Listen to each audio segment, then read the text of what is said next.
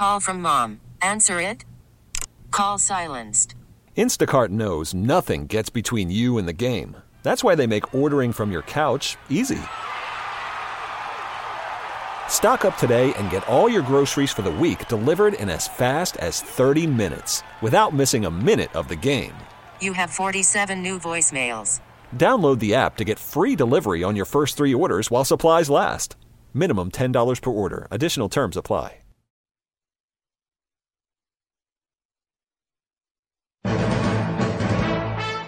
This is live coverage from ABC News. Here is ABC News correspondent Aaron Katersky. Presidential spokesman Sean Spicer is about to conduct the daily White House briefing amid questions of the decision to fire James Comey as FBI director. Spicer is sure to face inquiries about President Trump's latest tweets that suggested, among other things, that conversations with Comey may have been recorded.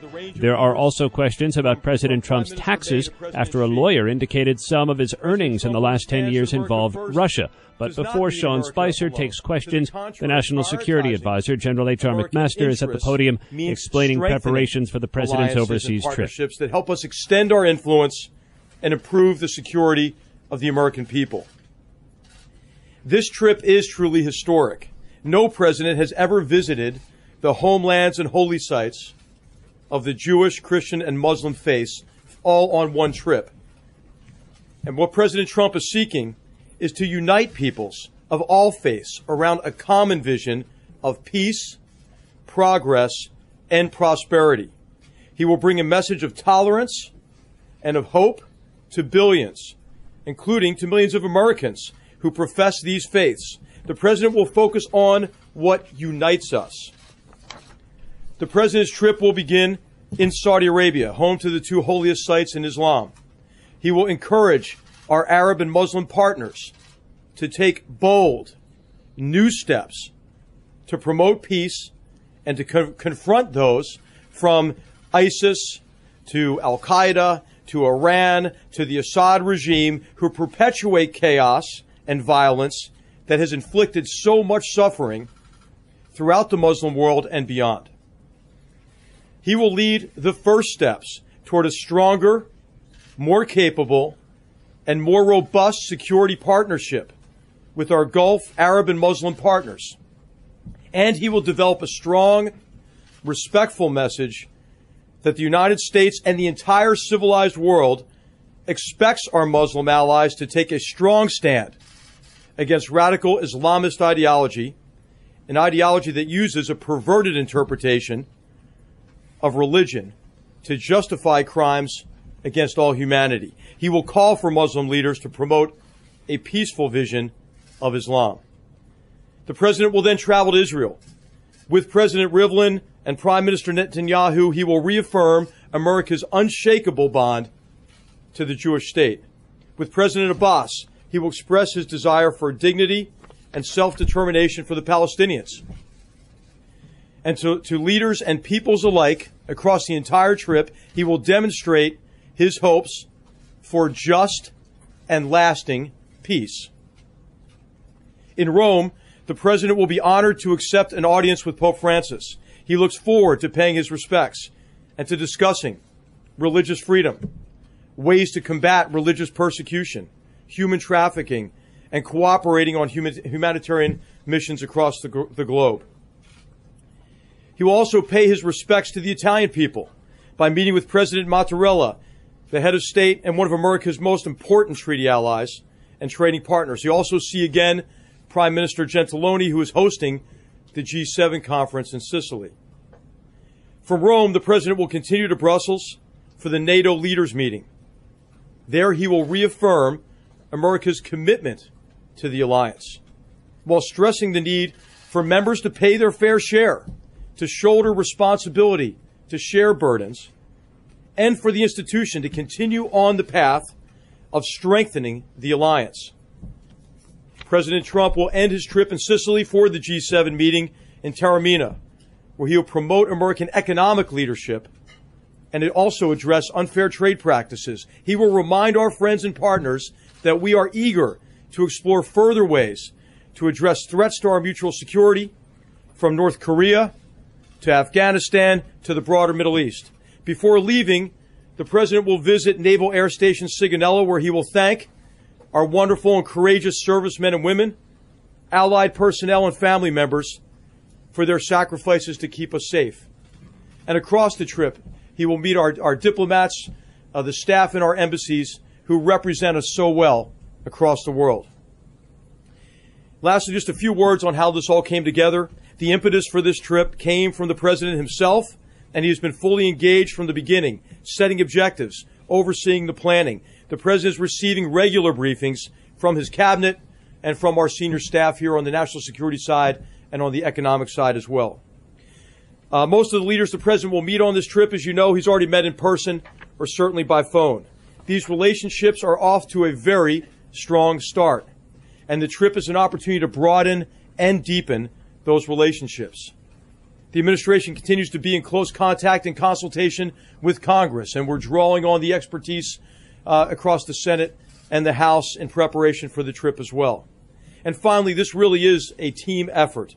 The White House and National Security Council staffs, the National Economic Council, continue to work closely with our Departments of State, Treasury, Defense, and others to fulfill the President's objectives and ensure smooth execution. On behalf of the President, I express the whole administration's thanks for all the hard work it takes to organize a trip of this scope and of this importance. So the President of all of us are looking forward to the journey. And with that, I'll take a couple of questions. Defer to Shonda. General McMaster, how is this president viewed among our Arab allies, Saudi Arabia, UAE, and others, compared to his predecessor? Well, I'll just say the President's leadership has been welcomed enthusiastically. There was a perception that America had largely disengaged from the Middle East in particular. And that disengagement coincided with this humanitarian and political catastrophe in the region.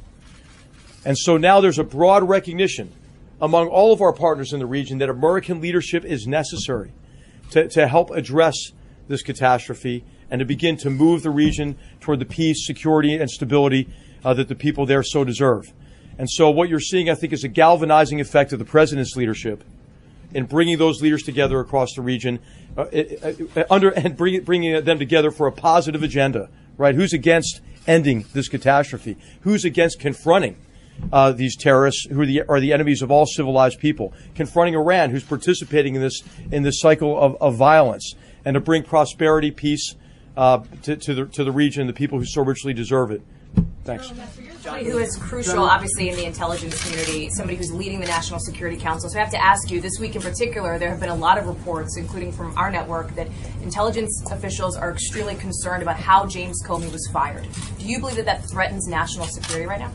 Well, I told Sean that I would pass all those questions to him, and he'll be happy to answer that after this. But what I'd like to do is focus on I'd like to focus on the trip, and I'll come back next week with more details of the trip as well. Thanks, John. You said the impetus for the trip came from the President himself. Was it the President himself who decided to begin this trip in Saudi Arabia, the birthplace of Islam? And is there symbolic significance to that? And how many of our Muslim allies, how many Muslim majority countries will be represented at the meetings in Saudi Arabia? Yes. Well, this is the President's initiative to begin the trip in the Middle East. Hosted by King Salman and the Kingdom of Saudi Arabia. And the King is going to bring together partners from across the region to meet with the President. So the answer to your question is, and I can answer it in more detail next week, because it's still coming in sort of the final attendees, but he'll meet with a broad range of leaders in the Middle East. Of course, most of whom he's met already here, or by phone certainly. And we have the Crown Prince Mohammed bin Zayed is coming, for example, on Monday as well. Steve. Sean, General McMaster, at the beginning of this very long week, we were hearing speculation that the President was considering thousands more troops for Afghanistan. When he goes to Brussels on Thursday of next week, what is the message to the NATO partners with respect to their commitment in this long plan? Well, the key is that all of us have to be committed, right, to achieving our fundamental objectives in Afghanistan. I mean, Americans know really better than anybody, because the mass murder against our own country on September 11, 2001 originated with a terrorist safe haven and support base in Afghanistan. Recently, we have been engaged against ISIS or in ISIS Khorasan in Afghanistan with highly successful operations there that you'll hear more about in a press conference at the Department of Defense here in the near future. But what has happened in Afghanistan is the Afghan army is taking the brunt of the fight against these transnational terrorists and the Taliban. And so we're working with our allies to figure out what more we can do to have a more effective strategy in Afghanistan. What are options we can bring to the president to be more effective in meeting our objectives in Afghanistan? And what more can we ask our allies to do, which we're asking them now? So this is going to be really consistent with the president's guidance to us. Has the president decided that there should be thousands more troops? The president has not made a decision yet on a course of action. What we have done, which is what we have done in many cases on the North Korea problem set, for example, is we've consulted broadly across our government and with allies. The president wants to hear from our allies as well. This is a president who listens to his allies and partners, who have an opportunity to do so at the NATO summit, who have an opportunity to do so at the G7. And so what we'll have at the end of this next few weeks here is an opportunity for a much more effective strategy for the problem set in Afghanistan, Pakistan, and the region broadly. Jessica. Thank you, Sean. General, if you could talk first about the evolution from the way the president campaigned, which was a more unilateral foreign policy, to this multilateral engagement that you're emphasizing, and the way that you're rolling out this trip to explain that. And then secondly, if you could also talk about the decision to send a delegation to the One Belt, One Road forum in China, and what you hope to get out of that. Okay.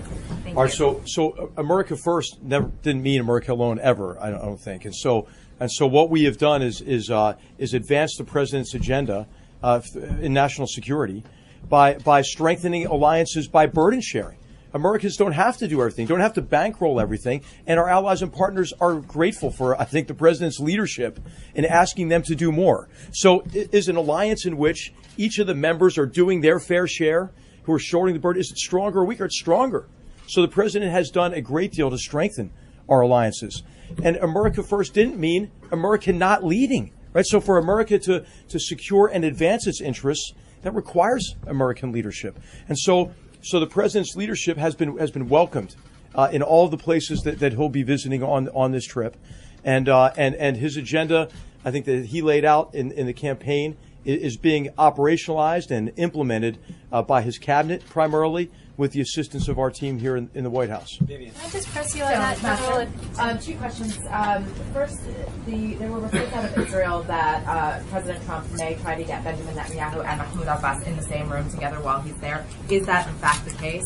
And also, to NBC News yesterday, the president said that General Mattis and his other generals would be announcing something on ISIS next week. And so, as one of the generals on this administration, can you talk to that? Is there an announcement coming next week? On the first part, it'll be whatever the president wants to do. So a lot of what we do in the National Security Council is try to keep up with the president. So you may have I think there are plans to reach out to both of them to get them together. The final plans aren't set yet. We can comment maybe more about that next week. But it'll obviously be up to the president and those leaders about how he wants to engage with them. But he'll engage with both those leaders there as part of the trip. In terms of the campaign against transnational terrorist organizations and ISIS in particular, the president has asked us to do everything we can to defeat ISIS, and in particular to ensure that we defeat ISIS in this, the so-called caliphate in the terrain that they're endeavoring to hold on to in Syria, Iraq, Afghanistan, and other areas. And what the president has also told us is he doesn't want to telegraph what he's doing tactically, day to day. He wants the Department of Defense and our military commanders to be able to execute those campaigns consistent with his guidance, the policy, and the strategy that he's approved.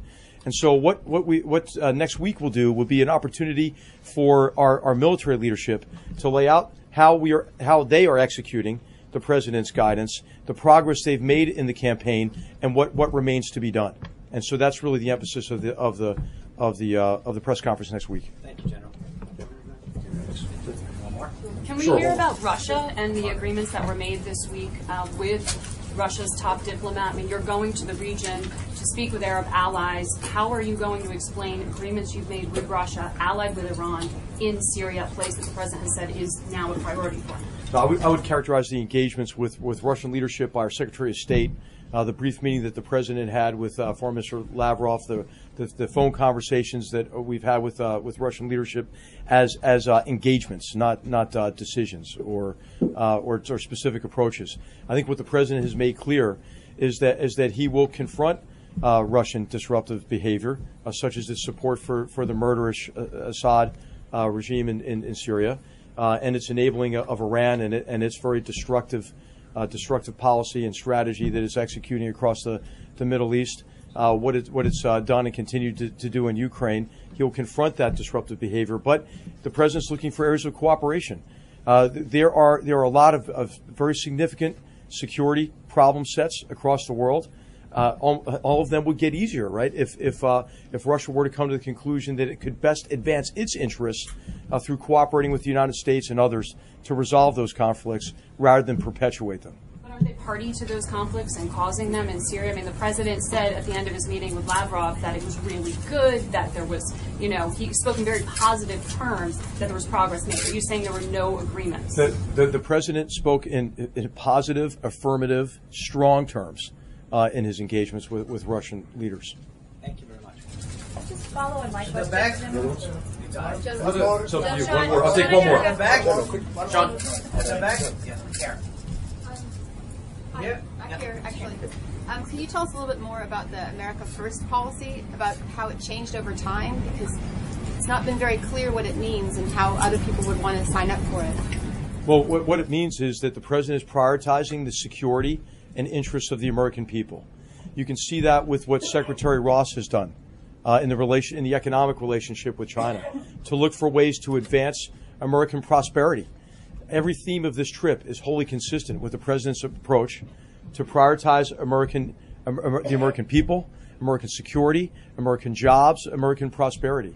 And so you'll see that with I think, almost a refreshing, I would say, integration of what we're doing in terms of security partnerships, along with economic relationships and the diplomatic engagement that the president's cabinet has been engaged with since he's taken over as president. And this trip is going to be a tremendous way to solidify the gains already made and advance them further. General. Thanks very much. National Security Advisor McMaster yielding the podium now to White House spokesman Sean Spicer. A couple updates and schedule. You're listening to live coverage from ABC News. Jeff will get the first one. First off, Secretary Ross, I know, was up here last night to tell you about the developments, and General McMaster just noted at the developments that have happened and advances that have happened in trade. The 10 commitments that Secretary Ross announced yesterday are the initial results of the 100-day action plan of the United States-China Comprehensive Economic Dialogue, which began with President Trump and President Xi's meeting in Mar-a-Lago. Under the leadership of Secretaries Ross, Mnuchin, and their Chinese counterparts, the United States has negotiated intensively to reach consensus in areas including agricultural trade, financial services, investment, and energy. One of the actions I want to point out in particular sets the stage for China to allow imports of American beef beginning no later than July 16th of this year. It's been 13 years since our cattle producers have been effectively locked out of the Chinese market.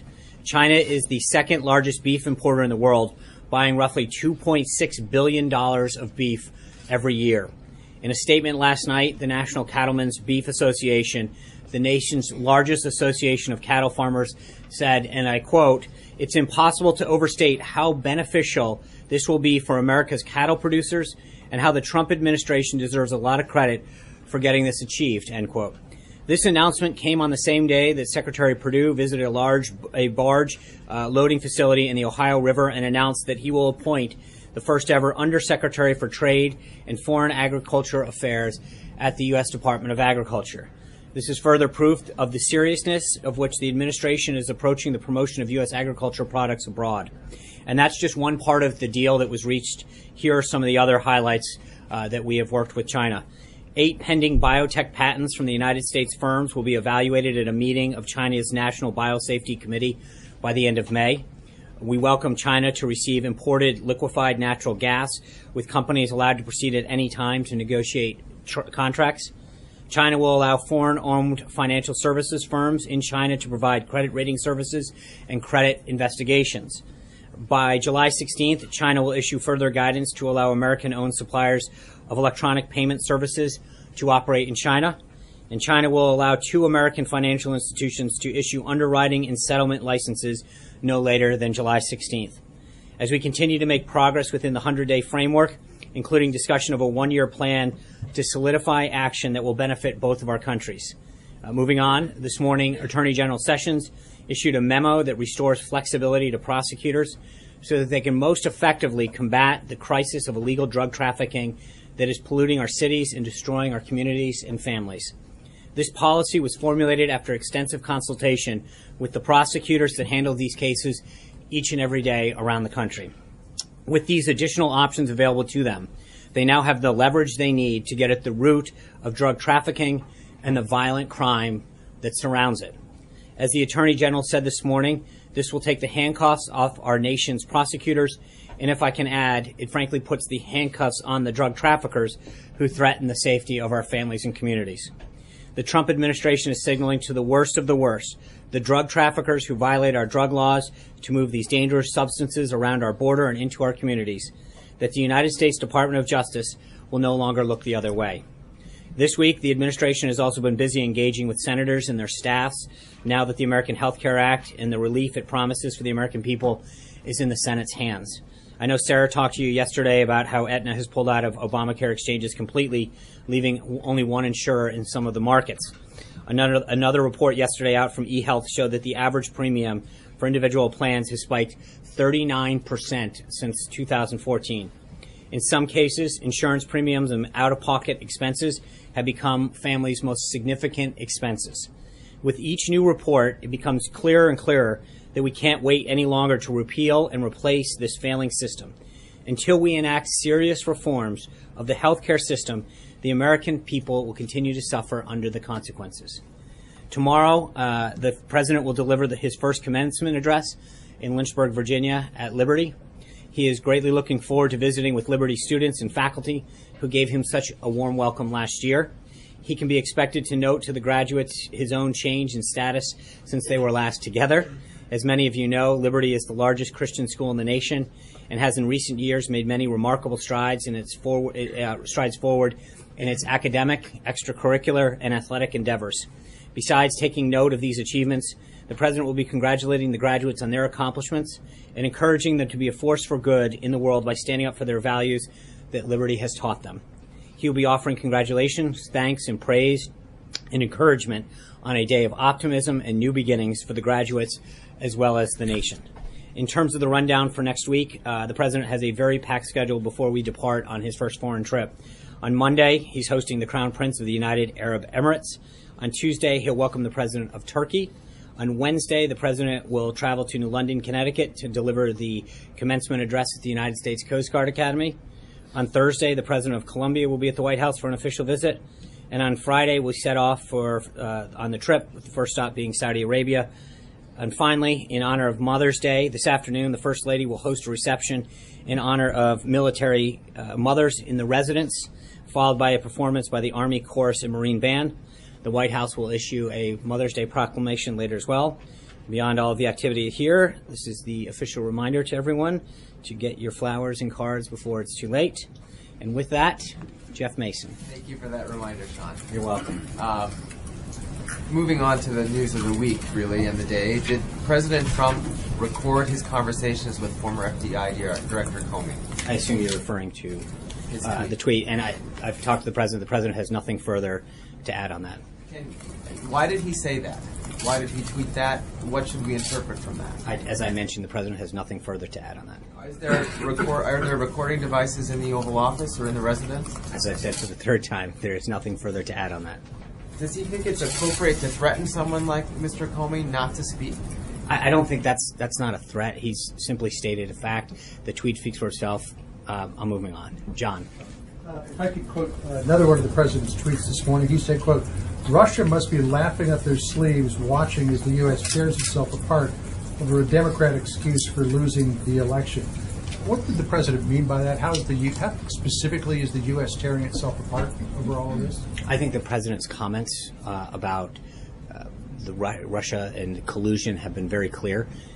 with respect to some of the charges that have been made. He's been very clear that it's one thing that he believes that the notion that there's collusion is a hoax. It's been reaffirmed by several people, including Senator Grassley and others who have spoken to him, and that he wants to make sure that he's focused every day on doing what's best for the American people. I understand all that, but you've said that many times, but how is the U.S. tearing itself apart? Well, I think obviously this has been a subject that comes up over and over again when it's been very clearly stated on multiple occasions that there's no collusion that occurred, and yet this narrative continues to be perpetuated. Do you think this is what the Russians wanted all along in interfering with the election? I don't. I have no idea. But what I'm just telling you is I think we've made it clear at this podium several times, and I think the President made it clear that what his feelings are on this.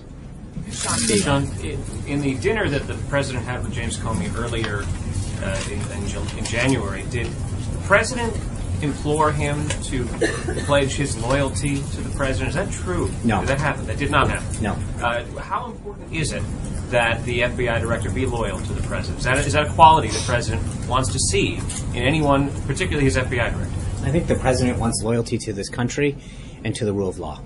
Trey. Thanks, Sean. On the dinner with James Comey, does anyone in this White House have an audio recording of what unfolded during the January 27th dinner between the former FBI Director and the President of the United States? I'm not aware of that. I have one follow-up question for you. What can the administration do better when it comes to communication? Today, the President tweeted out that he felt from behind that podium it's not always possible to present the information with perfect accuracy. Mm-hmm. So, I think we come out here every day and try to do the best job we can communicating what the President's done and the accomplishments he's making on the American people. We get here early. We work beyond being here at this podium. As many of you know, we get here early. We work pretty late. We do what we can, but the President is an activist president. He keeps a very robust schedule, as many of you are very well aware, and as you can tell by the activities of next week alone. And I think sometimes we don't have an opportunity to get in to see him, to get his full thinking. In those cases, we do our best to follow up with you. But I think that there are times when you, more than not, read a story where someone's trying to pull apart one word, one sentence, and say, aha, and make it a gotcha thing. We work very hard to get you the most accurate and up-to-date information throughout the day. We don't always have the opportunity to get in to see the President. And in those cases, I think we do a pretty good job of following up and getting you the information after the briefing or in a subsequent. So that's exactly what he meant. Is the President considering canceling the daily press briefings? I think he's a little dismayed, as well as a lot of people, that we come out here and try to do everything we can to provide you and the American people with what he's doing on their behalf, what he's doing to keep the nation safe, what he's doing to grow jobs. And yet we see time and time again an attempt to parse every little word and make it more of a game of gotcha, as opposed to really figure out what the policies are, why something's being pursued, or what the update is on this. And I think that's where there's a lot of dismay, and I don't think it's something that just alone the President feels. Can I ask you one final logistical one question? Final. It's Friday. On the original question I had about the dinner on January 27th with James Comey, right. The President wasn't clear during the NBC interview who invited the FBI Director to the White House at that time. How many invitations did the White House send to Director James Comey after January 20th and before the director was fired? I don't know. I'll try to get back to you. Katie. Hey, Sean. I have a question about the Turkish president's visit next week. He recently President Erdogan called for Muslims to rush the Temple Mount. Considering the president has said he's a mediator for peace between the Palestinians and the Israelis, what is his response to that? And then I have another question. So I think what you've seen with the president's meeting with these leaders is he engages privately in a lot of these things, and I think to a large degree, he's been able to achieve great success, whether Aya Higazi, in that particular case, working behind the scenes, whether it's the progress that he's made with China. The president's behind-the-scenes diplomacy is paying dividends for the United States, and that's how he's going to continue to operate. And as General McMaster noted, it's that kind of diplomacy that's reasserting our position in the world, and that trust and those relationships continue to be built. Well, I think there's a difference, Katie. If we can get out here and I think what the president believes is that behind-the-scenes diplomacy pays dividends in terms of affecting behavior and outcomes and furthering the goals of the United States. So that's as much as I want to say there. My other question is the discussion about the refugee crisis, which is fueling problems in Europe. The president has talked about refugees being a problem in the United States and terrorists hiding refugees, or refugees hiding in the terrorists hiding in the refugee stream. Excuse me. Is he going to talk about that with Arab leaders specifically when he visits Saudi Arabia, or is that not something that he's willing to bring up to those? I mean, he's talked about safe zones. He talked about it yesterday with the foreign minister, or earlier this week, rather. He's brought it up on the calls. But in Saudi Arabia specifically. I'm not going to get ahead of his conversations that he's going to have, but I think the president's been very publicly clear about his desire to address that situation and some of the solutions that exist. But he's in a lot of the readouts we've had that as part of it because he believes that has to be part of a solution. John. Thanks so much, Sean. In an interview that the president conducted yesterday with NBC, he indicated and confirmed that on 3 separate occasions he asked the director of the FBI and received assurances from the FBI that he was not under investigation by the FBI. Why was the president seemingly so consumed by this that he would ask that question on 3 separate occasions? I think because the narrative continued to be perpetuated, and he wanted clarity to make sure.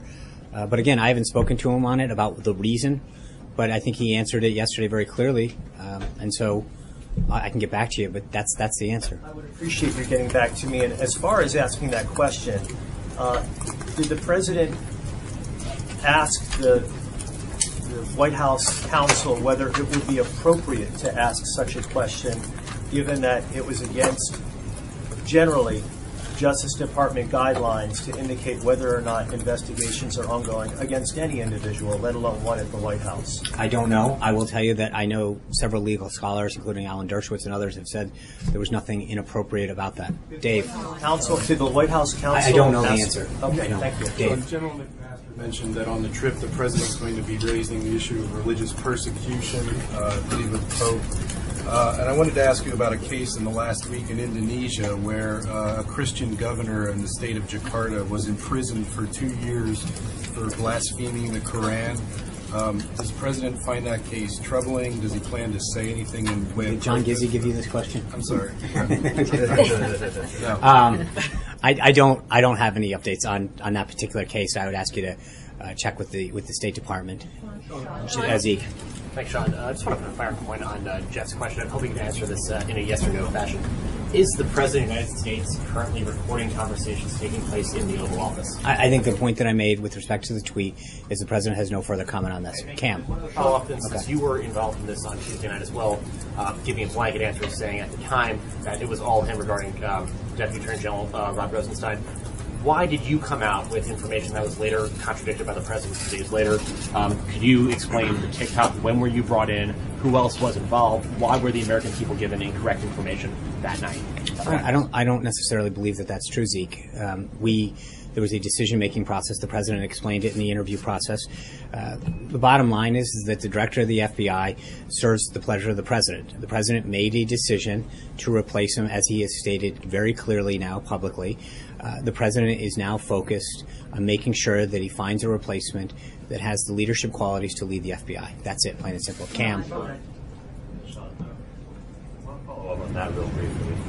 What you said Tuesday doesn't match what the president was laying out yesterday. Can you walk through why the discrepancy in terms of whose decision this was? Well, it's always the president's decision. That's it, final. Did he take the... As I mentioned to Zeke, this is ultimately always going to be the president's decision. Everyone who serves at the pleasure of the president, it's ultimately going to be his decision to hire someone, to fire someone. He made a decision, in part based on the recommendation, and he's now focused on making sure that we have a replacement at the FBI to instill the proper leadership they need. Blake. About the way forward as it relates to who the president might nominate to be the FBI director. Where does that process stand right now? How many people have been interviewed? Does the president hope to wrap this up before he goes overseas?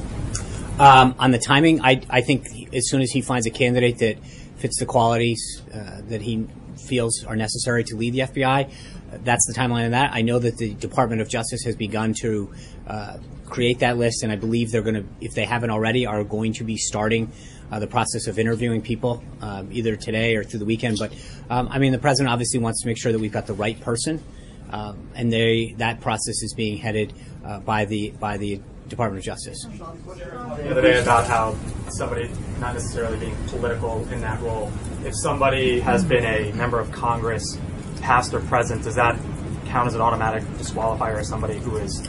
I've not asked the president, but I don't believe that he has stated any sort of in and out. The Department of Justice is screening candidates, and I'm sure that as they feel as though they've got a list of finalists, they'll share that with the president, and he'll make a decision. And lastly, does the president still have confidence? The other day, someone asked, does the president have confidence in Andrew McCabe?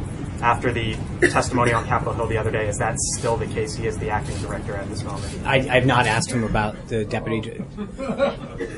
I've not asked him about his. Generally, I don't go through the list of government employees and ask him, so I've not asked him specifically about that. Amen. Yesterday, Sarah told us that the president expects that the FBI investigation will be wrapped up with integrity. That's what the White House wants. Today, the president tweeted and called it a witch hunt. How does tweeting and calling it a witch hunt help wrap that investigation up with integrity?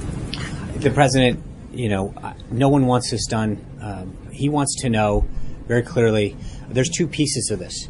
Right, which is what was Russia's involvement. And the president is obviously very concerned about any entity's attempts to influence the United States election. And that's one investigation. I think the second, this false narrative that we continue to fight every day that has been debunked by intelligence individuals, members of Congress who've been briefed over and over again, that's where I think he's growingly concerned, as well as a number of American people who are growingly concerned that there is this perpetuated false narrative out there. That's I think, the nut of this. I talked to a former FBI official today who said that the president's tweet, the implicit threat to former FBI Director James Comey, indicates that the president, in his words, is simply out of control. I'd like to get you to respond to that. Is he? That's frankly offensive. John. Thank you, Sean. Two questions about the FBI director selection process. You said the names are coming from the Justice Department right now. Mm-hmm. Is the president consulting with Democratic congressional leaders as well, or Republican congressional leaders on this? Or is he just getting names out of DOJ? That's a good question. I know that he was... obviously, he's going to take input from them. I don't know what specific conversations he's had, so I'd be glad to check on who he's spoken to or maybe speaking to. Anita. I had I'm sorry. I forgot you, too. Follow-up question. I got confused that Dave stole one. Now, I know that you said you're not disqualifying anyone on this. You also know there has been considerable mention in the last 24 hours of former House Intelligence Committee Chairman Mike Rogers as the new FBI director. Does the president have a meeting planned this weekend with Congressman Rogers? I'm not aware of anything of that nature on his schedule. But we'll obviously, as you know, we'll put out, if there's a meeting, we'll put it out for you. Right now, there's nothing that I'm aware of on the schedule, but generally we put out the next day schedule later in the evening, and we will do that as well. Kristen. You already called I'm sorry. I'm sorry. Getting a little... I had a couple questions about the president's remarks to NBC about General Flynn. He said that it wasn't an emergency, or he didn't think it was an emergency, and that's why the dismissal didn't happen right away. So I had a couple questions about that. Why didn't he think it was an emergency? And was it because of the messenger? Was it because information came from Sally Yates, who you called an opponent, I think a political opponent of the president? Or is it because Don McGahn downplayed the situation? Can you explain what he meant by that? And I have a follow-up. I can't specifically say what he meant by that, but what I can tell you is, again, look at the timeline that happened. We went over this the other day, and this has been asked and answered multiple times. The former acting attorney general came and said, I want to give you a heads up on something. Don McGahn, the counsel's office, informed the president. They asked for the documents or materials that she had referred to. It took, I forgot now, 5 or 6 days to get those. They reviewed them, and he was asked to resign shortly thereafter. But I think that there is a difference. There wasn't a review process. That was the review process in this case. As the president noted yesterday during his interview, he had been thinking about this for a long time. The Justice Department had done a review. But again, I'm not really sure in both cases. Comey? So then, since you just No, you just asked me. You just asked me what's justice, though. Is that what you're talking about? No, what I'm saying is you're asking why it wasn't an emergency. I think, but it's not a question of his emergency. He took the time to do due process. Someone comes to you with an allegation. I think everyone deserves due process to make sure that allegation, someone coming in and giving you a heads up, we did exactly what was necessary, and the president made the right decision, and he continues to stand by it. Okay, so then two follow-ups. One, why, I'm still unclear, and you've mentioned this several times. Why did it take so long for the White House to get those documents? I don't know. I think we've. The White House asking you couldn't go get the documents. That's not. Making it sound that is rather, with all due respect, it's not how it works. They're the ones who possess the documents. They had them in their possession. I believe they asked for them, and it took a while. Because she was fired, though, in between. No, I think part of it is just there's some of these things don't happen as easily in terms of where they're stored. I don't know the answer, but I think that in the course of action, if you look at the intervening days. That's a question that you should ask the Department of Justice. Okay, I should have had a follow-up. I'm sure. Just explain to us then a little bit when you compare these two situations with General Flynn and Director Comey. The memo came one day, and he was fired that day. That was the review process, and General Flynn was 18 days. No, that's a huge difference. Why was one so fast when one was 18 days? Well, I think first of all, they both had a review. They both came, and the president looked at the information and the reviews and made a decision. Ultimately, as I mentioned, that's his job. He's the decider. He felt as though he had the information necessary in both cases to act, and he did. Vivian. Sean, in the tweet about Director Comey, he said the president says that he better be careful before he goes leaking to the press. Yesterday on NBC News, the president called him a showboat and a grandstander. Does the White House acknowledge that Director Comey has a First Amendment right to speak to the press if he so chooses to set the record straight about any of this, instead of just leaking? It may not be leaking; it may just be his First Amendment right to speak to the press. Well, everyone in this country has a First Amendment right. I think the difference, and you've heard the president echo this multiple times, is that sharing information that's not meant to be or is not authorized to be in the public domain in terms of the classification of it is concerning. And I think the president's been very clear over and over again of his concern with respect to information that gets put in the public domain that's not meant to be. But I don't think that those are. Everyone in this country has every right to speak their mind and express themselves in accordance with the Constitution. Okay, and follow up, just in terms of the FBI being in disarray, also with the president's comments, is he concerned that if he continues like this, it could jeopardize morale at the FBI instead of actually kind of correcting a problem that he obviously observes there? Well, I think that one of the reasons that he wants to go through the process of finding an individual who can lead the FBI and the men and women who serve there so bravely and ably is to make sure that morale and the focus is as it's supposed to be, and that you have a leader that can do that. And you know, as you mentioned, it's the crown jewel of law enforcement. And I think the reason that he wants to go through this process and choose a leader that can be restore leadership, ensure that morale stays where it needs to be, and that there's a focus. That's why he's conducting the process that he has. And so, Jessica. Can I give my question to Kristen and then take the question back? What's that? You called on her first, so I just wanted to give her the question that you promised her before, and then I'll pick up from there. Your question. Thank you. I just want to currency exchange back there with questions. I want to ask you, President Trump seemed to rely on James Clapper this morning when he tweeted that virtually he and everyone else with knowledge of the witch hunt says there is no collusion.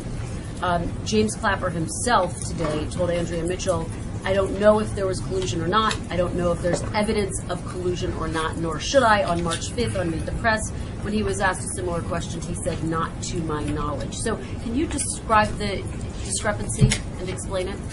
No. I actually think that that's a great question that you should ask Director Clapper. I think... No, between Director Clapper's comments and President Trump, why is he leaning on Clapper when he said, I have no knowledge of whether there was collusion? No, I think on several occasions Director Clapper has said that he has no knowledge of any collusion. That's it. I mean, that's the point that he hasn't been briefed. He said he wouldn't know because he hasn't been briefed. He was DNI up until January 20th. He was very clear today that he said, nor should I have in this particular context. He made the case that he's Right, not and briefed on an FBI investigation, that that's not his purview. Fair enough. He's the director of national intelligence. On multiple occasions prior to today, he made it very clear that he was unaware of any collusion. The point was he wouldn't know. Well, right? but then- There'd but- been no final conclusion. Right, I There'd been understand. No final conclusion. I understand that, but then, seemed to indicate so that there the was. question that I would ask then, Kristen, is then why did he say what he said before? It seems his testimony and comments on multiple occasions prior to today was, I have no evidence that there was any collusion, right? So to suddenly today shift his story, I believe that the question should be asked to him. You were the director of national intelligence. You said multiple times, including in testimony in front of Congress, under oath, that there was no collusion. I believe that that's a question for him. Final conclusion made about this investigation, right? There's an ongoing investigation. He's not making that argument. Is I he? understand, but my point is that all we're able to do at this point is that the people who are aware of the former director of national intelligence, the head of the nation's agencies, intelligence agencies, makes multiple statements, as others, Senator Grassley and others, talking about the involvement, making it very clear that there was none. We took him at their word then, and we continue to believe. But I want to Well, then move on to that just again, one I other think question. that. But the question, Kristen, before you move on, is then why did he make the statements that he did when he did? To turn around now, months later, and say, well, even though I made those comments on multiple occasions, I wasn't briefed. I appreciate. It's not surprising or abnormal that I would not have known about the investigation. Yeah, it sounds like the story has changed. The context of the investigation. Okay. Well, ultimately, there's been several. Very quickly about the Well, accuracy. do you mind if I think in this case, it is interesting how the story has changed. He made those comments several times over several courses of action. And to say that the director of national intelligence, who stated unequivocally what his position was on multiple occasions before today, and now suddenly is saying, I wasn't sure about it, that the burden seems to be on him, not us. But moving on to the You accuracy. can apply for like a Clapper spokesman job soon. No, but I just am interested in the discrepancy in drawing a And final I think that that's a conclusion great on the thing part to of the ask him. president. No, on the part of the president. Okay. Drawing a final conclusion about the investigation. In terms of the accuracy tweet, should we take that tweet to mean that you don't have the full picture when you stand at that podium? As I said, we come up here every day, not just to the podium, but we are here first thing in the morning till late at night every day, answering your questions on a variety of subjects and throughout issues that are happening in the government. We, as most of you can attest, work day and night to make sure that we get you the most up-to-date, accurate information at all times. With respect to the president, as I mentioned, he's an activist president. He keeps an unbelievably busy and robust schedule. And there are times when we give you the information that we have at the time and we seek to get an update. And I believe that you and others will attest to when we don't have an answer, we try really hard to either update you after the fact or to get you the facts that we didn't have at the time. But we work really hard every day to do that. And I think the president's point that I pointed out earlier is that there are times when we're asked a question, we do our best to give you the answer, and every word is picked apart to try to figure out how to make an issue out of it, as opposed to allowing us to, talk to the president, get his current thinking and updates if we hadn't had an opportunity to do that at this time. Jennifer. Thank you. Sean, can I actually pick up I'm sorry, there, if you don't Jessica, mind? then Thank we'll you do so the much. J's. So I wanted to ask you about the One Belt, One Road Summit that Mhm. starts on Sunday in Yes. China. You announced yesterday, or I should Saturday. say Secretary Ross did, that you're going to send a delegation to that summit. Yeah. Can you talk about how you came to that conclusion, why it's important for the U.S. to be represented at what's ostensibly a major trade initiative by a foreign country? As you point, it's a major trade initiative. There's a lot of ports and infrastructure that they're looking to do, and through those discussions that Secretary Ross and Secretary Mnuchin and others had at Mar-a-Lago, and part of this is that is something they've done. We're going to continue to work with them. Obviously, trade is a major issue for us, and what they're looking to do is of great importance to our economic and national security, and they've asked us to send people to that, and we have them attend things that we're doing as well. And I think that's, as the president has shown in terms of the relationship that he's built with President Xi and the rest of the team built with their delegation, those relationships are clearly paying dividends both on the national security front and on the economic front. Jennifer.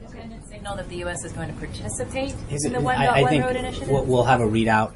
At this point, that's all we have on One Belt, One Road. Two questions. The first one on loyalty and the next one on the visit to the FBI headquarters. So this president does value loyalty. Was there any sort of, before you were hired, any sort of request or hint that you pledged personal loyalty to him at all before you were hired? No, I've pledged my loyalty to the Constitution and to the American people, as has everyone who serves in our government and this administration, and we stand by that. Is it true that the president was warned that he might not be well received at the FBI headquarters if you were to visit? I don't, not that I'm aware of. Thank you guys. Have a great weekend. We'll see you on Monday. Thank you. Bye. Did you ask the Live from president the White House, if he had spokesman any Sean questions in Spicer, the White who House? said there was Did you nothing ask the further to president if add he's when thought asked about President Trump's tweet that suggested conversations with former FBI Director James Comey were recorded. Spicer said he was not aware of any recordings of a January dinner the president and Comey shared, but he declined to say either way whether there are recording devices in the Oval Office. Spicer said it wasn't true. President Trump asked Comey to swear his loyalty to him, saying the president only wants loyalty to the country and to the rule of law. I'm Aaron Katursky. You're listening to live coverage from ABC News. Straight back to Washington now with ABC's Serena Marshall. Serena. Aaron, this was kind of a remarkable briefing. You saw Sean Spicer much more calm, much more restrained, possibly because he's been off for the past 2 days, or maybe because he knows his boss is watching him. And when we heard him say, like you said, not just once, not just twice, but 4 times that he had nothing further to add on the president's tweet, that Comey better hope that he doesn't have recordings of that conversation. He didn't say no, which is remarkable, which leaves the door open to the idea that President Trump is recording people inside the White House. He also said that tweet wasn't a threat, and that the claim that the president asked Comey for loyalty in their dinner together was simply not true. Now, President Trump was active on Twitter this morning. He also offered the question of whether or not he'll cancel the White House briefings, if they should keep those going, because the press is more concerned about parsing words than the policy that they're putting out, and the president was dismayed. But they didn't offer an explanation on why the White House's story differed from the president's own story about the firing of James Comey, and whether or not that was done on the authority of the Deputy Attorney General, or if it was done and that decision was made before that recommendation came from the Deputy Attorney General. And then kind of probably the most striking is we saw that testimony from McCabe yesterday in the Senate, the acting director of the FBI, and Sean Spicer refused to say what the president thought about McCabe and his confidence in it, simply saying, I haven't spoken to the president yet about that today. ABC's Serena Marshall with us from Washington. The Department of Justice is now screening candidates for the next FBI director. I'm Aaron Katursky. You've been listening to live coverage from ABC News. ABC News honored winner for the 3rd straight year with the Edward R. Murrow Award for Overall Excellence in Television and Radio. ABC News, America's #1 news choice.